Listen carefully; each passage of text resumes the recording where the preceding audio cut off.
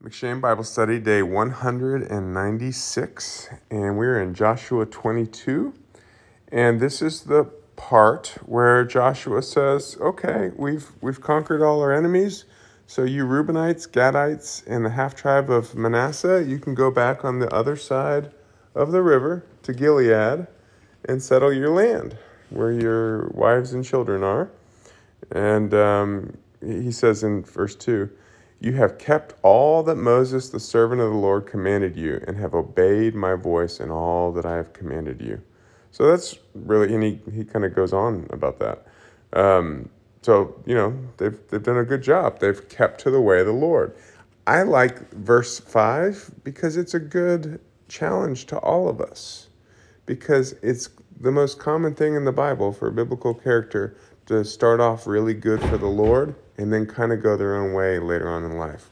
So in verse 5 it says, only be very careful to observe the commandment and the law that Moses, the servant of the Lord, commanded you, to love the Lord your God and to walk in all his ways and to keep his commandments and to cling to him and to serve him with all your heart and with all your soul.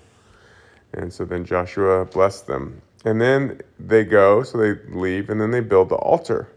And this altar stirs people up. The people of Israel think they need to go kill him, because the last time somebody broke, as we just discussed, the altars typically were to have burnt offerings, sacrifices, and God said, only do that in the place where my ark is, that I establish, not any place you feel like doing it. Oh, wait, I forgot to do something. Willow, say hi. You want to say hi, Willow? You're not normally here. Willow, do you hear us? Hi. So, let's see, I forget what it was, but 16. Thus says the whole congregation of the Lord, what is this breach of faith that you have committed against the God of Israel in turning away this day from following the Lord by building yourselves an altar this day in rebellion against the Lord? Have we not had enough of the sin of Peor, from which even yet we have not cleansed ourselves? So remember there, they turned away from, remember Baal got the was it Midianites to get them to go after other gods. He says, and for which there came a plague upon the congregation of the Lord, that you too must turn away from this day from following the Lord. And if you too rebel against the Lord today, then tomorrow he will be angry with the whole congregation of Israel. So he said, look, it's important, and this is kind of lost in the church today, but it's important to the Lord. And when the Lord does a powerful new thing, the example I always like to give, because it's New Testament, is in Acts, and we'll be reading this soon. When the Lord was starting his church through the leadership of Peter, we had this couple who sold a piece of land, and they wanted to look holy and righteous, and they said, I'm giving you all of our money, but they were lying. They were holding some back. And Peter said, you could have kept the money. No one told you had to give all the money. But when you try to present yourself as different than you are, and you're bringing in lying, deceit into the body of Christ here, into the church, this is a great evil unto the Lord. And they were struck dead, right? And so you see here, the people at this time, when they came into the promised land, this was a new thing.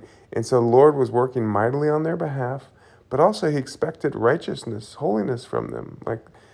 And so the people do a wonderful thing where they say, hey, we will defend the righteousness of the Lord. We will not stand for this. We know God offers us blessing, and we know that there's curse if we go the other way. We stand for the blessing. But then, of course, the people say, no, we're not doing anything against the Lord. This is simply so that you remember and we remember we're all one, even though we're on different sides of the river. Moving on to Acts 2, we see the coming of the Holy Spirit. So Jesus had told his disciples to wait around until the Holy Spirit was given to them, right? And so they're waiting around, and what day would it come? Well, Shavuot, or Pentecost, of course, right?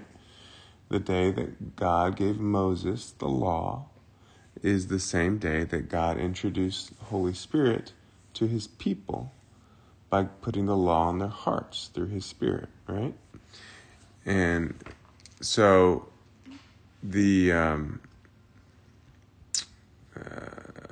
forget where I was going to go with that. So anyways, they're all sitting around. They receive, they're praying, they're worshiping the Lord. They receive this. There's fire, there's tongues. And the Lord moves in a powerful way because there's all these people from all over the world that have come on the high holy day to worship the Lord. So they're there from all different parts of the known world at that time. And they all hear these people speaking in their own languages. And they can tell they're not from their part of the world. They're Galileans, right? Which is a pretty uneducated part of the world. Simple fisherman area. And all of a sudden they're speaking all these different languages. And so they're amazed. So their hearts are open. So you see, God did the work that opened their hearts to receive the message. 12 says, and all were amazed and perplexed, saying to one another, what does this mean? All of a sudden they see there's something we can't understand. There has to be a meaning for it. What is that meaning? Which gives Peter the opportunity to stand up and give this incredible sermon where he quotes David a lot, and he explains, look, this Jesus is the Messiah. You killed him, but God raised him. And so, what's 40 say? And with many other words he bore witness and continued to exhort them, saying, save yourselves from this crooked generation. So he's saying, look, the way of the world, the way most people live, even you who've been following the way of God that was okay in the past, is a crooked generation. It falls short of the glory of God. So God is introducing a new way. So open yourselves to it. Join in with what God is doing now in this new season. 42 says, and they devoted. So now these people are coming. 3,000 people came to the Lord. And this is how the chapter ends. And they devoted themselves to the apostles' teaching and the fellowship, to the breaking of bread and the prayers. And awe came upon every soul, and many wonders and signs were being done through the apostles. And all who believed were together and had all things in common. And they were selling their possessions and belongings and distributing the proceeds to all, as any had need. And day by day, attending the temple together and breaking bread in their homes, they received their food with glad and generous hearts, praising God and having favor with all the people. And the Lord added to their number day by day those who were being saved. So you see a people that have totally changed their way of life. They've come out of their old way of living, and they've come into a new way where they're devoted to God, to learning from the apostles' teaching, to making community together, to taking care of each other. Right? Their whole lives have been changed, and day to day they're worshiping the Lord, they're fellowshipping, praising God, and the Lord's giving them favor and growing his church. You see how they've entered into something new? They didn't just accept a religion. Mm-hmm. This is the way of God. This is the kingdom life. And this is what God's going to bring here during our lifetimes, in greater measure even than they experienced it at that time. And then in Jeremiah 11, we see that, there's a lot of this in Jeremiah. But God says, I offered you blessing. I offered you milk and honey, but you chose to go your own way. And so I cannot stand. I will obliterate your way. But there's always a remnant, right? And so Jeremiah kind of represents that remnant. And more specifically, he represents somebody. Did this sound familiar to you? But I was like a gentle lamb led to the slaughter. I did not know it was against me they devised schemes, saying, let us destroy the tree with its fruit. Let us cut him off from the land of the living, that his name be remembered no more.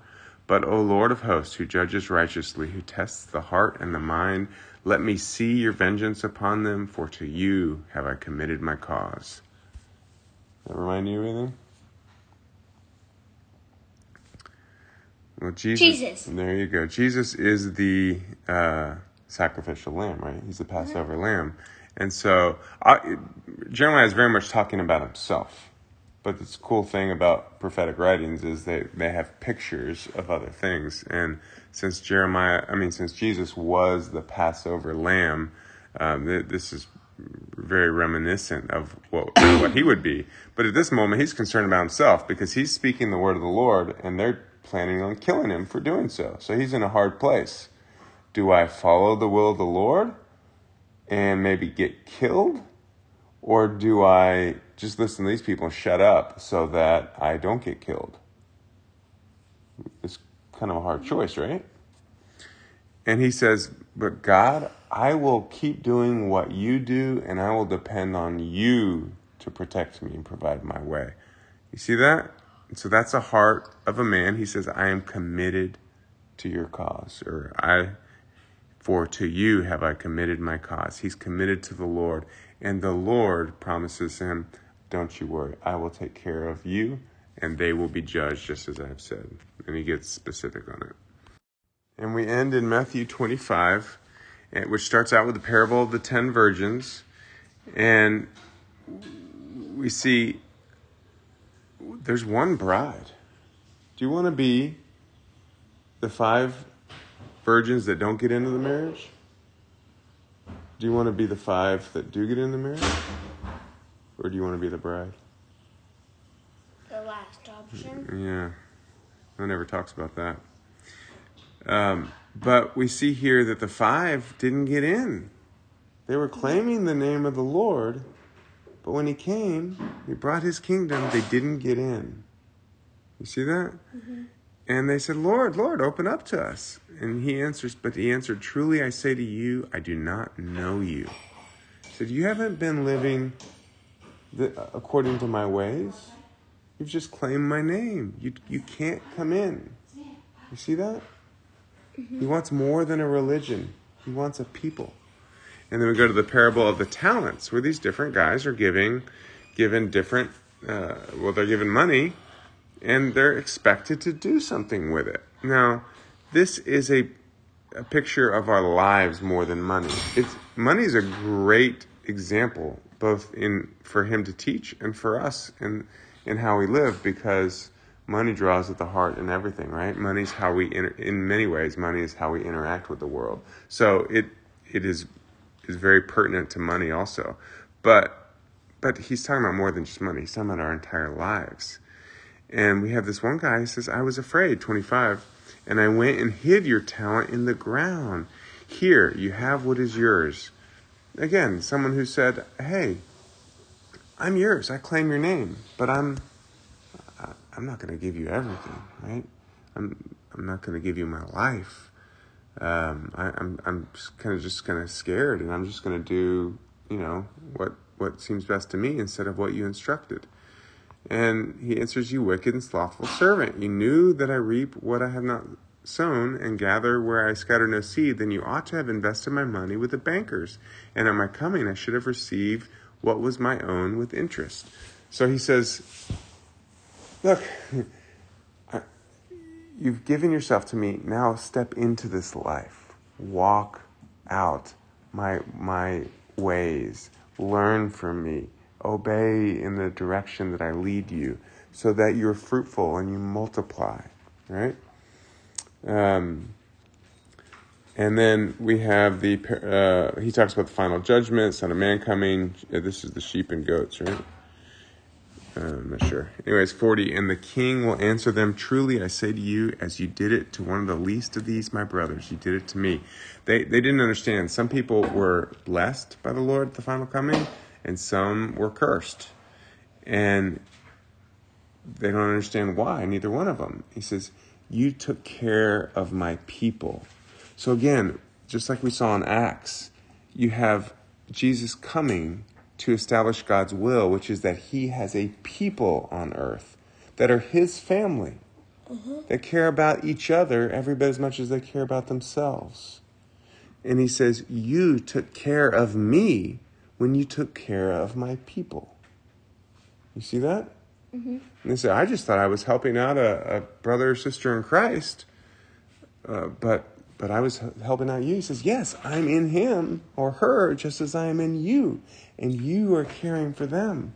You're sharing this life, building this house that I came to build, that the Father desires from you and sent me to introduce. And so by being a part of that, you are blessed. You inherit the kingdom with me. It's pretty cool, huh? All right, that's all I have. You have anything else? No. Except, Willow, do you want to say hi again? Do you have any last words? Hi. God bless you. God bless you.